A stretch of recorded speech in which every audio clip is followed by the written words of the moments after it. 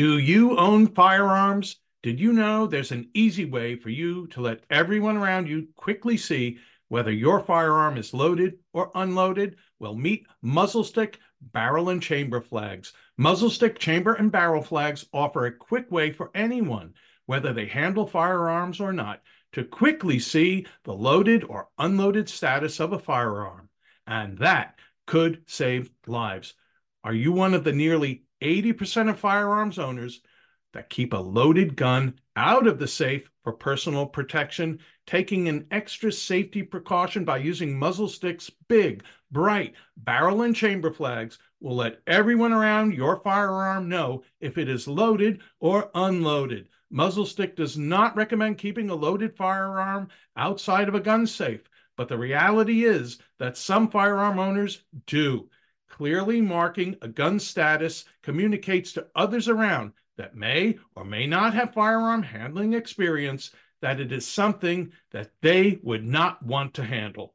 Muzzle stick is not intended to replace the rules of firearm safety. However, their chamber and barrel flags give firearms rapid and clear identification, which could result in saved lives. It's time for you to do everything you can to be a safe and responsible firearms owners.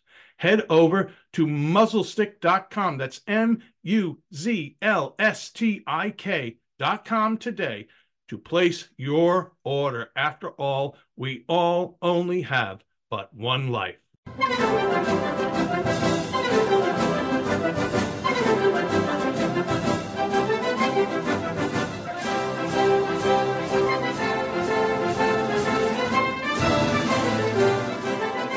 Hello, ladies and gentlemen. This is the Victor Davis Hanson Show, The Traditionalist. We are recording on Wednesday, December 29th, 2021, the second of two Annus Horribilis, or maybe that's Ani Horribili. Victor will correct me on that. You were right the first time. Oh, okay. Thank you. A great classicist.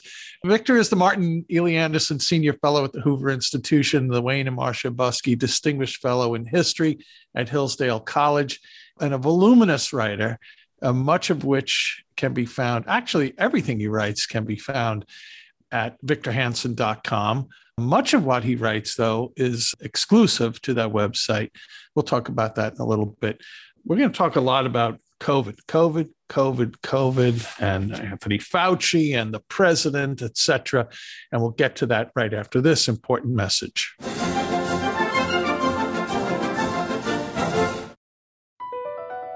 BP added more than $70 billion to the U.S. economy in 2022 by making investments from coast to coast.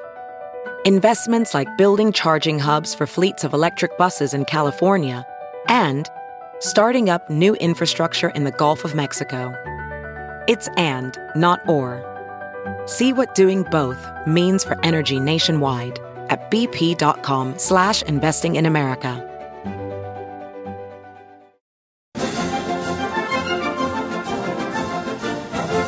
We're back with the Victor Davis Hanson Show, the Traditionalist. Victor, as I've told you, I got my booster shot, and I think I'd rather have COVID the way I'm feeling right now. If this is what the booster does to you, it's ridiculous. Jack, you're going to blacklist our podcast for saying. Oh, I'm sorry. I'm sorry. I guess all the pharmaceutical advertisers will pull out. Well, Victor, let's start talking about Joe Biden. You remember he was going to crush the virus. A little aside here, Victor, there was some not photos, even videos of him from the other day. I don't know if it was this weekend. He was on the beach at Rehoboth. This is the beach where you have a beach home on $189,000 a year Senate and vice presidential salary. Somehow or other, you're able to afford multi-million-dollar beach homes. And he's walking his dog. I mean, it just looked ridiculous. He's wearing a mask on a beach. Two questions here, Victor. One is, I'm just kind of curious about on international politics and the strength of America, the symbolism of a president looking like a weenie out in public. That's my opinion. How you might feel that plays internationally with some of America's adversaries, and we have many of them. And then, but more importantly, the president said there's no federal solution I mean, he's probably right on that. This is the state's responsibility. But this is the man who was going to crush the virus. This is the man who attacked the vaccines. Victor, what are your thoughts about the recent utterings of Joe Biden? I like the choice of vocabulary, utterings. They have a word, I think it's French, isn't it? It comes from the idea of insulting the emperor, lèse majesté. And it means you do not insult your monarch, Jack, as you have. So I would add before I answer. I'm going to go to confession. Yes, that's why you have a reaction to this booster. And well, look, he's on the beach. Is this the 32nd time he's been on vacation? And he's contemplating. He's trying to find out a new strategy. And he's protected by his security fence that he had the government, I think, build around his beach home that may have been in part due to the generosity of Hunter as he damned all of the efficacy of any fence on any border. But he has borders around his beach house that have to be protected so that he can contemplate. And he's had a new change of direction. During the campaign, as you pointed out, he said he was not going to, defeat the economy and the lockdown, but that he was going to, as you remember, he was going to defeat the virus. Now, why did he say that, Jack? He said that because he came in January 20th, if you look, the cases and the deaths were going down per day. There had been 17 million people vaccinated. The pharmaceutical companies loved him. We know now that the Pfizer people were delaying evidence about the safety and the efficacy of the second shot until after the election. Even Nate Silver has talked about that. And so he thought everybody was on his side. And Moderna and Pfizer's preliminary reports were it was 96% effective against the Chinese virus, that no longer was a Chinese virus. Okay, so he came in and said, I've got Operation Warp Speed. I've got everybody vaccinated. I don't have to do anything but be old Joe Biden, get off my grass, old guy yelling about masks and vaccinations and trashing Trump. And remember, Jack, he and Kamala Harris, she more vocally and vociferously so, but he as well had trashed the vaccination during the campaign. They had said, well, if Trump's fingerprints are on it, essentially they said, if his fingerprints are on it, I don't want anything to do with it. It's political. And now they just flipped. And so the vaccination was patriotic. And the federal government has a role to play. And so and we're all going to be back to normal on July 4th. And he thought he'd just, run on autopilot. The media would take care of business and clean up any little inconsistencies. And that's what happened. And then lo and behold, the Delta virus came, the mutant. And it was a breakthrough mutant in some cases. And it was more, contagious, if not as lethal. And then the Omicron variant came. And all of his PR about if you get the vaccination, and then Fauci got into the booster, and that was going to completely protect you. And then we had these breakthrough cases, and it didn't. It did stop people from getting more severely ill or hospitalized, but it didn't do what he said. And then he was going to test everybody. He had about 60 days warning about the Omicron that was coming. And he was bragging, even though he confused the word pill and test, he told us there were going to be, 500 million test kits available? There are no 500 million test kits. And even if there were, what would be the point of it? Because this is mostly a mild vaccination. So in exasperation at his failure, and in exasperation that he can't blame it on Trump or January 6th or the end of democracy in 2024 or the unfairness of the U.S. Senate or Build Back Better's failure, he said, you know what? It's not a federal problem anymore. It's the states. That's exactly what he had said Donald Trump had said, which Donald Trump did not. Remember during the campaign, they used this little tricky word, Articles of Confederation, i.e. pre-American. Donald Trump is pre-American. He believes in a state chauvinism without federalism, where the states just do what they can. And now he's adopting the very policies in failure that Donald Trump had done in success. So I guess what I'm saying, Jack, is if you translate all of this mess, it basically is he's sulked off to the beach where he's hiding. And he basically said, I demagogue this virus. I had help from Fauci and Birx. I had help from the pharmaceutical companies. But in the end, I'm going to quietly adopt the Trump policy of letting individual states determine particular policies without overruling them with federal mandates, as Biden failed to get through the courts. And we'll see what happens. And therefore, I can blame them. We can keep blaming Ron DeSantis. That's their biggest talking point now, even though New York has the highest caseload and hospitalization rate. So that's where he is. He has no character whatsoever. He's enfeebled. He's enfeebled to the degree the media can't protect him anymore because he's out. He's out of the basement and they don't know what to do. And then, Jack, we haven't talked about this and I haven't heard it in the media, but this is very dangerous for the Biden administration because his solid core base of about 20% of the country are Karens. They're anal retentive, they're paranoid, and they're neurotic, and they want to go into every house, every basement, every attic and make sure somebody's got a mask. They want to disrupt you on a flight if you pull down your mask for a minute to eat. I have a granddaughter, special needs. She was with my daughter. She was out in the Santa Cruz rural area, and she couldn't breathe, and she gets a meltdown when she can't breathe because she's got Smith-Magenis syndrome, which is severe, sort of like Downs.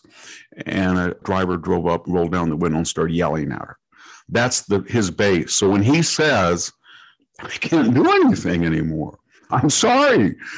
I can't say the booster is going to prevent you from getting infected, like I have said. I can't tell you that masks are going to preserve your health. I can't do any of this anymore.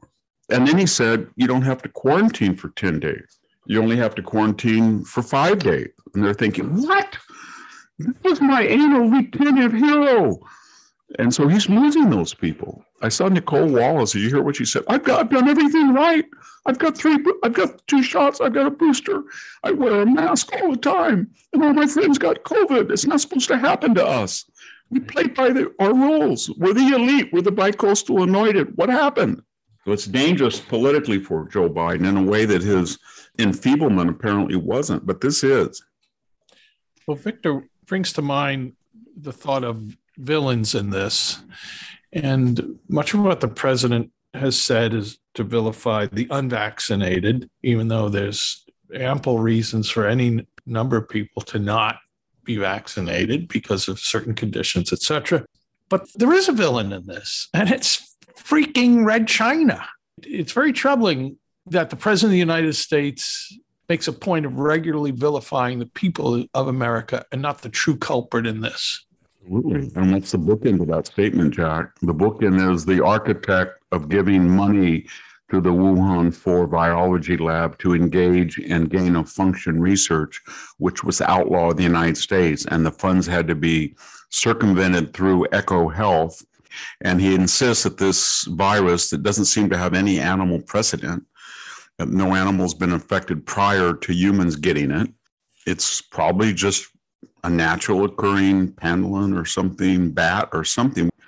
We just had I think it was an MIT virologist and scientist tell the UK Parliament that was not right, that it was engineered. And the fact that it's mutating so quickly and so differently in many cases has got a lot of scientists quietly in blogs and things, this came out of that lab. The people around Joe Biden are neurotic.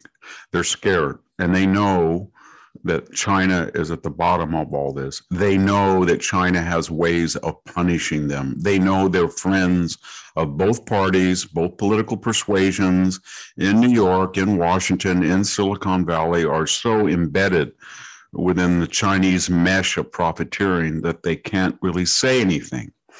And so that's where they are. And they're afraid of China, what it will do on Hong Kong, what it will do on Taiwan, because they understand that they have demoralized the military. They're going to try to cut the budget. They feel that the military is a social justice organization. They understand that only 45% have recently polled they have confidence or trust in the military. So whether it's getting tough on the virus are admitting that during this crisis that never went to waste for the Chinese, they have made a lot of money.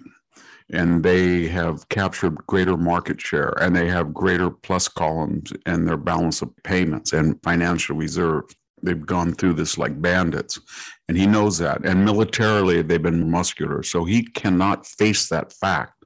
So he just puts it aside and says that anybody mentions China, that's what the left does, is xenophobic or racist. And then there's a final thing that transcends Joe Biden, Jack, and that is, it's one thing to make fun and spin conspiracy theories about the thug Vladimir Putin. He's got that funny accent. He's white. We all see the Russian villain in Hollywood movies with all the, Orthodox crosses tattooed on their back and this stuff. Okay. And he is a thug. He went into Crimea and, kills people. Okay. But he's a piker compared to the Chinese. They have so many more resources at their disposal. And Putin's not a communist. He's an autocrat, a tyrant. But the Communist Party is totalitarian. It has a much greater interest and ability to invade the private thoughts and lives of people worldwide. And so he knows that it's a formidable enemy. He knows it's a so-called marginalized people. The most racist nation probably in the world is China today. It hates diversity. It hates inclusion. It hates equity. And yet he won't say a word about them because, Joe Biden came out of the 60s when everybody in the campus dorm wore his little Mao hat and red star on his T-shirt and had Che and Mao and Castro as their pantheon on their dorm wall. And then they got into the diversity and affirmative action, and Asian people were not white. And so, it was just a stereotype. And it was a stereotype about Putin. And that's behind a lot of this asymmetrical treatment that we do not look at, deal with the existential threat. And then we obsess over the collateral threat. Yeah. Well, he grew up in a time of Boris Badenov and Bullwinkle were rocking it on television. So maybe that's where Joe's head is still at. Victor, first, I'd like to remind our listeners again about victorhansen.com. That's your website. The Blade of Perseus, there's a significant amount of exclusive content there. Do recommend people to visit it, try a month of it, $5. It's a copious amount of original content written by Victor that you can only find there. $50 for the year. Well worth it. Victor, let's keep on vaccines, if you don't mind. So a couple of things. This has to do with vaccine bias. First of all, I wonder if vaccine is even the right. I mean, I'm glad whatever was invented was invented. It was invented. I think the word is gene therapy. No other vaccine operates as poorly as this, so it should be in its own category, not maybe akin to a polio vaccine, etc. But Victor, there is this now push to vaccinate 5 to 11-year-olds. So two things on this. One is the mental health problems that our kids have faced over the last 2 years. And finally, the Surgeon General, Vivek Murthy, he admitted to it. And yeah, it's not just a medical, well, I think less a medical crisis, but clearly a mental health crisis for kids.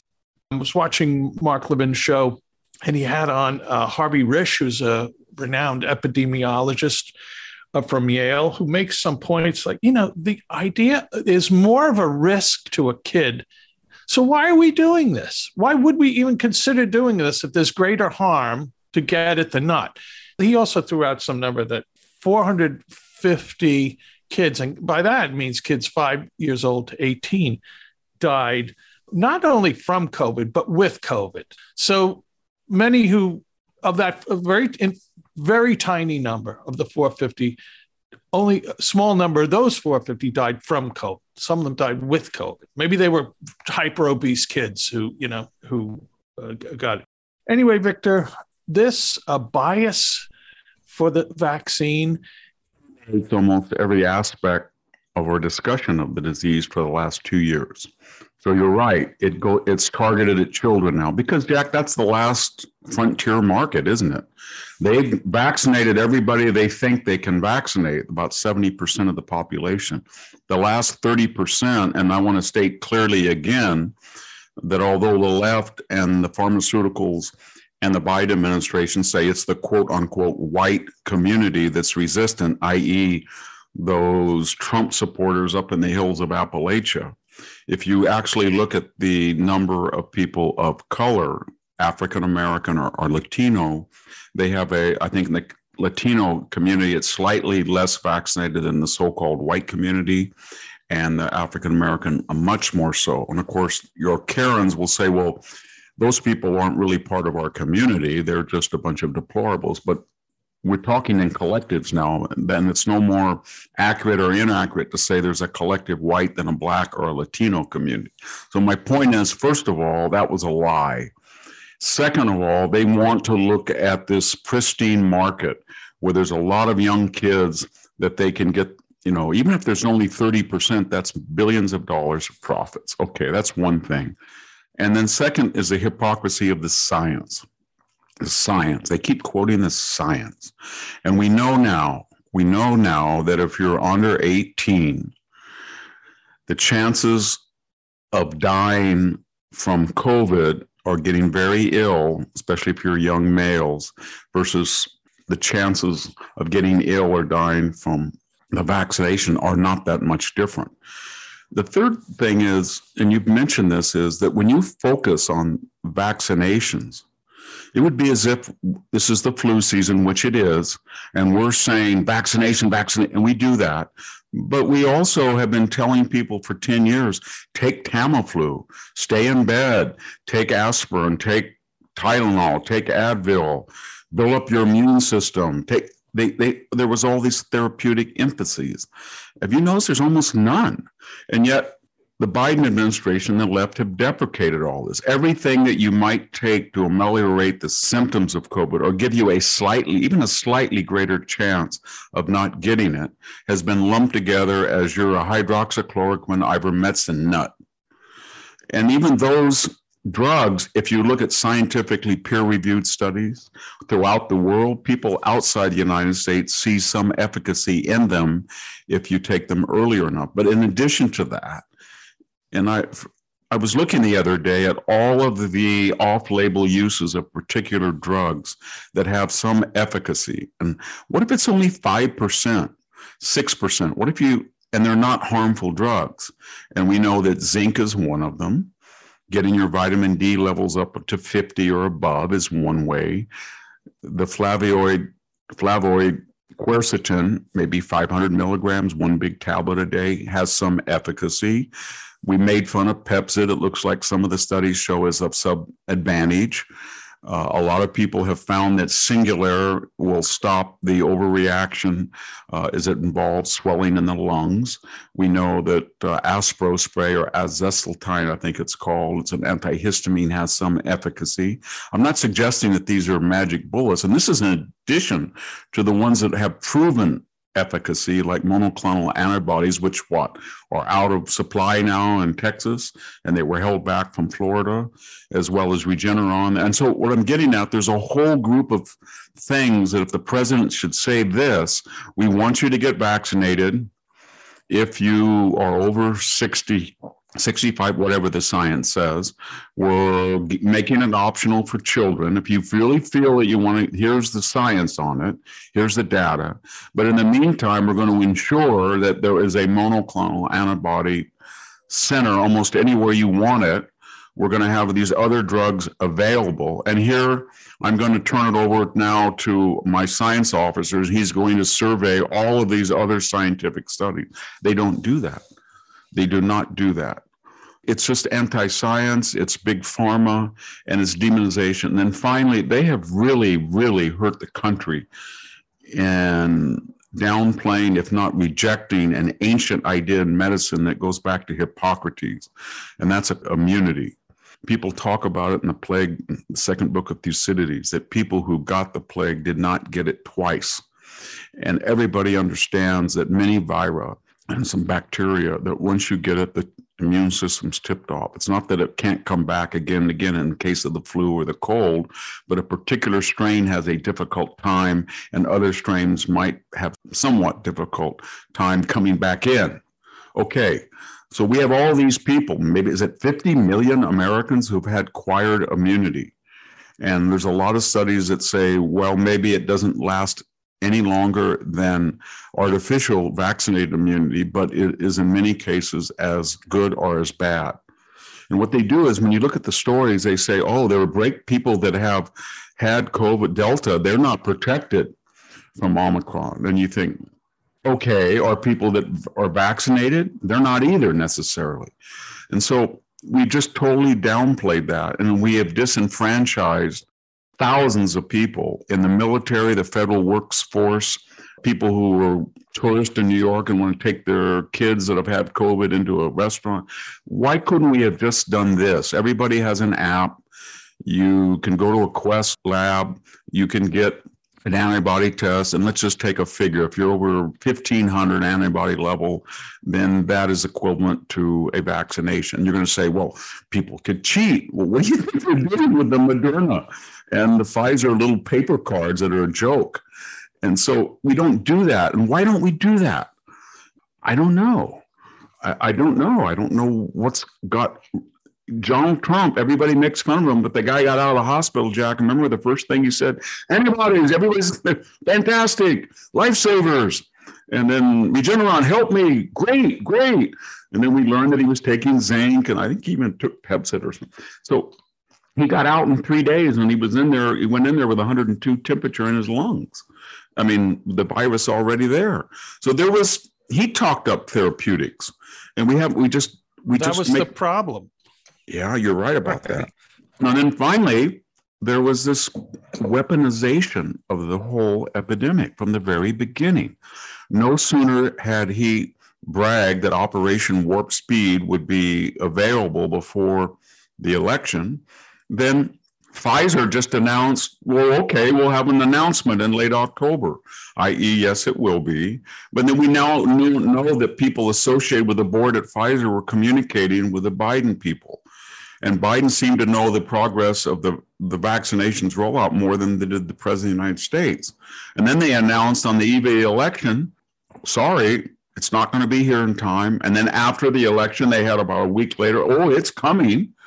And so then we had, you remember was it 1,000 or 1,200 health professionals right after the George Floyd death? They came out with this crazy scientific letter. And that is, we, the health professionals, and various names, over 1,000, said it's okay to go out there and violate mask wearing, social distancing, spraying your saliva in front of basically, and protest and scream and yell, because if you didn't do it, it wouldn't be healthy for your mental health. And that just destroyed most of the public confidence in the idea there was a uniform, systematic application of mask wearing and social distancing, because it was political. And then we had Hillary Clinton say, this never let a crisis go to waste. We can get single payer health care. We had Klaus Schwab and the crazy Davos, COVID and the Great Reset. This is a chance to get through the Great Reset. Then we had Gavin Newsom. This is a chance to get more progressive capitalism. Then we had Jane Fonda. It's a gift from God. It helped us get rid of Donald Trump. And then we had 102 mail-in ballots, 102 million mail-in ballots. 64% of the electorate. And this virus was weaponized from the very beginning. And all we had to do was say, here's the science, here's the choices, here's the alternatives. You live in a state, you know much more about your demography, your health status than we do in Washington. We're going to help you. You tell us what you need, we will get it to you. We couldn't do that. Instead, we turned it all over to the political class in Washington and the big pharmaceutical companies.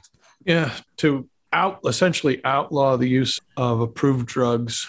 I don't know if that's ever happened in American history before, Victor. But AIDS, did it? It didn't with AIDS, Jack. Remember the Dallas Buying Club and the Hollywood glorification, that there were people in the gay community that were dying from AIDS, pressuring the FDA and getting them from Europe. And they survived. And then there was no vaccine. They tried to tell the community, well, you have to wait for a vaccination. And they said, no way, we'll all die. And they put enormous pressure. I'm glad they did. And they found pharmaceuticals, and there were underground pharma groups, buyers guilds, and there was an entire literature that these are off-label uses of some drugs that can keep us alive until we get, and then AZT, and they put the pressure on the FDA to allow fast tracking of pharmaceuticals and to just forget about looking for the magic bullet of an AIDS vaccination while millions of people were threatened with death. And so I thought that was sort of the protocol, but then we just forgot about that. Well, Victor, you mentioned earlier the undermining of the confidence of the American people in how this pandemic has been addressed. And here we have recently, in the last week or so, Anthony Fauci on the boob tube, a couple of things. One, advocating, well, he's very cagey, very Jesuitical, which is to be expected for a guy that went to Jesuit schools, that you may need to get vaccinated in order to fly. Then he backtracked on that. This is insanity. Anyway, Victor, any final thoughts? He's a moth in the flame of notoriety and publicity, and he can't resist it.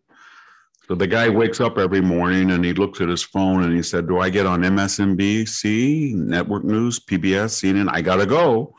Nobody ever thinks, if you're the nation's go to the guy in COVID, why do you spend so many hours a day on television? Couldn't you just go into your office and shut the door and get on your computer and read every day about breakthroughs in COVID treatments, and then get on the Zoom and for 1 hour call all of your supporters in the medical community and then hang up on them and then go call all of your opponents, call Jay Bhattacharya at Stanford, John Ioannidis, Michael Levitt at Stanford, instead of demonizing them behind their backs in stealthy emails?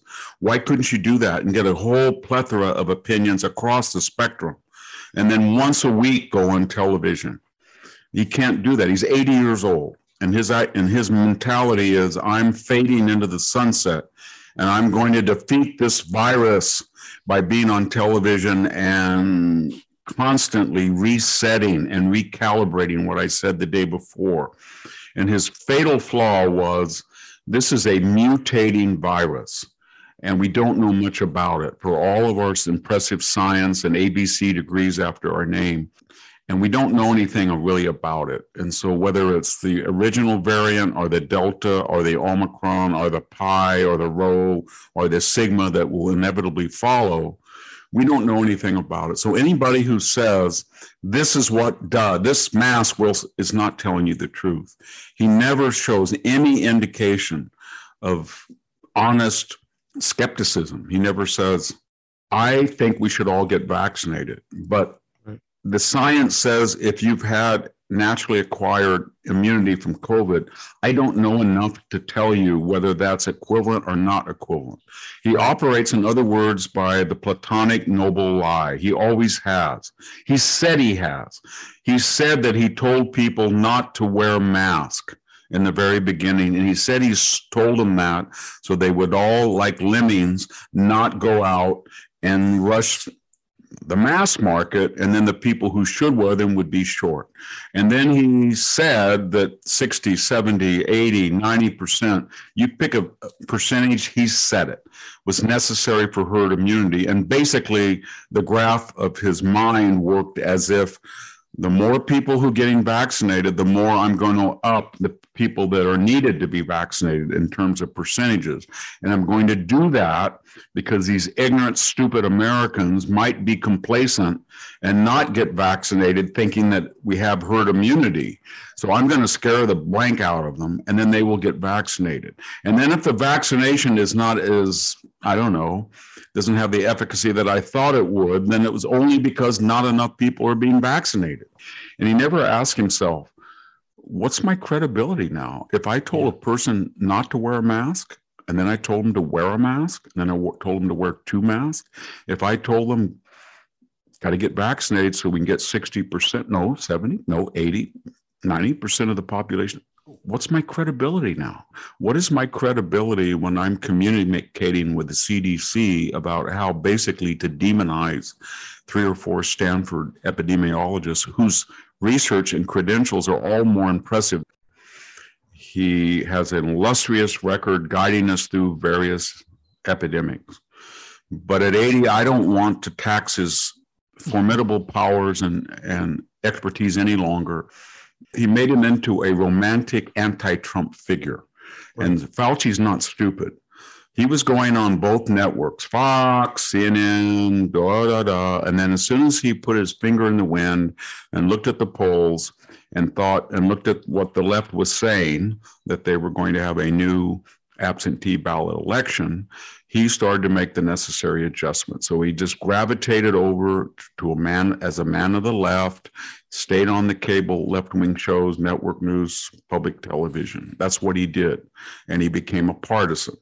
And he became more popular because of that, at least among some circles that were very influential in the corporate world, the media world, the Silicon Valley. He's got no integrity. I'm not trying to deprecate or defame his past work. I grew up with and of course, he said things during the AIDS epidemic that were absolutely preposterous at the beginning. But nevertheless, he should retire. Well, Victor, we have one more thing to talk about on today's episode of The Traditionalist, and that is Project Veritas and its battle with the New York Times. And we'll get to that right after this important message.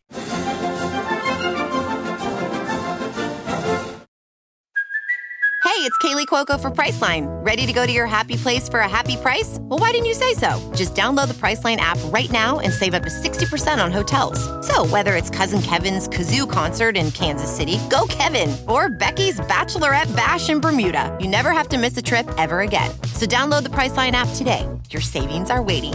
Go to your happy place for a happy price. Go to your happy price, Priceline.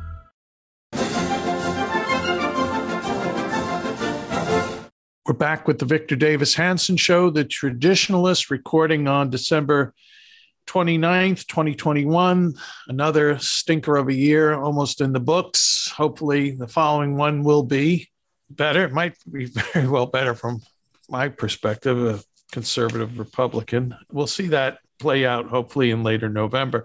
So Victor, James O'Keefe and Project Veritas is waging legal battle with the New York Times, and the Times has suffered a setback that it must destroy any number of evidence and reports that it has on a piece that it did on Project Veritas, which the project is suing the New York Times for defamation. Some New York State court has temporarily upheld this recent ruling against the New York Times.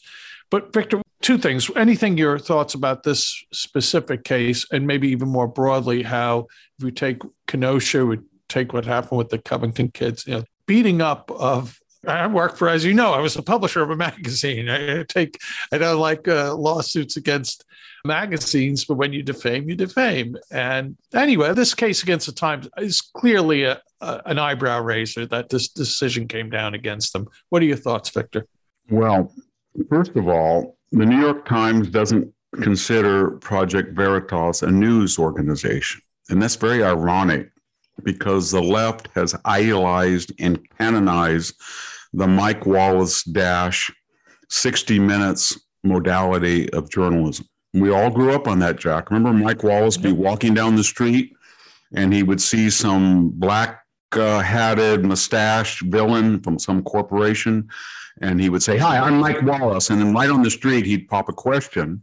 And then his background, they would have kind of a blurry image, and there would be some CBS person that would be posing as somebody he wasn't. And that's what James O'Keefe modeled himself after. He is 60 Minutes of the right. He tries to ambush people in the sense he goes up to them and tries to ask embarrassing questions, or he has secret cameras the way that CBS did. They would bring somebody in the room and then they would get person to confess something off the record. And so they don't like tit for tat. They don't like the boomerang. They're angry about that, and they want to destroy the guy because he's been very effective, whether it was abortion hypocrisies or election hypocrisies or anything. That's the first thing. Number two is the New York Times. It's not a media organization. It does not believe in disinterested coverage. There were people in the New York Times, I think Jim Rutenberg, who said we cannot be disinterested anymore. In the same way that Jorge Ramos said that at Univision, same way that Christian Amanpour said that at CNN, Donald Trump poses such an existential threat, we are not going to be disinterested. That was the meme that got Mark Zuckerberg to give $419 million to try to weigh the scales, tip the scales, and precincts that he thought needed greater turnout to win these swing states. Okay, so what they did with him is they demonized this guy. And then Merrick Garland thought, Joe Biden's daughter's diary is missed. That's my job. I'm a Praetorian. My job is to protect the president. And, I have other responsibilities. I go in and infiltrate parents' groups, in Virginia to make sure that they're not criticizing critical race theory too much. And I'll show up at a so-called kidnap plotter meeting in Michigan. And I have more FBI informants than I do plotters. And who knows how many FBI people were in the crowd in January 6th. But that's what the FBI under James Comey and Andrew McCabe and now Mr. Wray is. Okay. And so they went after Project Veritas, and they went in the early hours of the morning. They confiscated all of his goods. How did it happen, Jack? How did it happen that all of a sudden the New York Times is publishing the confidential correspondence, client, attorney? I thought there was such a thing called a relationship that was immune from subpoenas of that information. So the Times of all people published the private correspondence between O'Keefe and his lawyers prior to this that advised him, if you're going to do ambush journalism, i.e. CBS 60 Minutes journalism, this is the rules you got to play by to protect yourself. There's nothing wrong with that. There was something terribly wrong in the New York Times publishing that. At the same time, was defaming him for not publishing, but considering to publish the diary of Joe Biden's daughter. So they were after him for a thought crime. How did you get possession of something that you decided not to publish when we published something that we got possession of? And we're not going to tell you that we got possession, and we're not going to tell you how we got possession of it, and we're not going to tell you whether we corresponded with the FBI or not and knew exactly when they were going to go in Roger Stone fashion into your house. So there was so much hypocrisy there that the New York Times is flabbergasted, and the judge was flabbergasted. So he said, give back Mr. O'Keefe's confidential records that somehow ended up in your possession, and how they ended up in their possession, who knows? But the FBI did raid and confiscate his private correspondence and documents on electric, appurtenances. Okay. And that's what the judge said to them. So now we have this weird thing where the New York Times is being sued by O'Keefe, and in the first round successfully, because the New York Times has had to vomit back all of the things that they somehow got. And yet they're in the position of saying, we want to know how you got this diary. We want to know how you did it. And this is not good and what was on the diary? We've had some leaks. The daughter, maybe wrongly or rightly, or maybe it was fabric, who knows? But she said that she was too young to be taking showers or too old to be taking showers with her father. She confessed that she was addicted to sex. She's got a lot of embarrassing things. I don't think they're embarrassed anymore because after Hunter and the Biden syndicate, anybody believes anything about the Bidens and Tara Reid and all that. But nevertheless, the New York Times is a Praetorian organization whose mission, like the FBI, is to protect Joe Biden. And this occurs, Jack, in a very new climate. I don't know if it's because there's different judges or people have reached a saturation point. But we have Eric Prince filing a big lawsuit against The Intercept for character defamation. Remember, everybody laughed Devin Nunes when he sued because the Washington Post sent a reporter out to Iowa to follow around his parents and his relatives. And then they wrote all this lurid things about the Nunes family that were all inaccurate. He sued and they said, oh, you can't sue, you're a Congress. And he won the first round, partially at least. So I think this is very valuable. And you're going to see more and more and more and more of these lawsuits. And I think it's going to send a message to the New York Times and the Washington Post and all of these organizations that we don't consider you news organizations anymore. You're megaphones for progressive ideas. Anytime there is a talking point among the left, you get the email and then you rush into your mode. And what is the mode? Remember, Jack, when Joe Biden's popularity hit 39 about a month ago? Yep. Suddenly, democracy will die in 2022. Democracy is going to die maybe in 2024 because Joe Biden and the left are going to get clobbered, they were fearing. So they wanted to say the system had been destroyed by Donald Trump because Donald Trump and the January 6th themes were stale. And then all of a sudden they got the military. Suddenly out of the blue, these three generals and others said, there's going to be a coup. Not just democracy, that was stale. So then they went on to coup. And then Joe Manchin bucked the consensus and he stopped, quote unquote, Build Back Better. And did they canonize him and deify him as they had John McCain for being the maverick senator with enough guts to buck his party and stop any changes? No. They said he was an absolute racist, a nut. And what did the media do? Next thing we knew, op-ed, article, is the U.S. Senate unequal? Is there any equity left in our system? Why does a Wyoming person get a senator for every 250,000 residents in California has to have 20 million? It's not fair, i.e. the U.S. Constitution and the whole idea of a constitutional republic has got to go. Well, that was only because of Joe Manchin. So what's the new talking point this week from this phony, crooked media? It's a couple of things I've noticed. One is maybe any of those Congress people who communicated after January 6th were part of an insurrection. And there is a federal law that says any congressman who engages in insurrection can be thrown out of office. So maybe, I think that was Mark Elias who was tweeting, well, now we're going to go after these Congress people. So that's the meme that we're hearing now. And they always do this. Every time they think up something, they get the media in and they saturate the news cycle.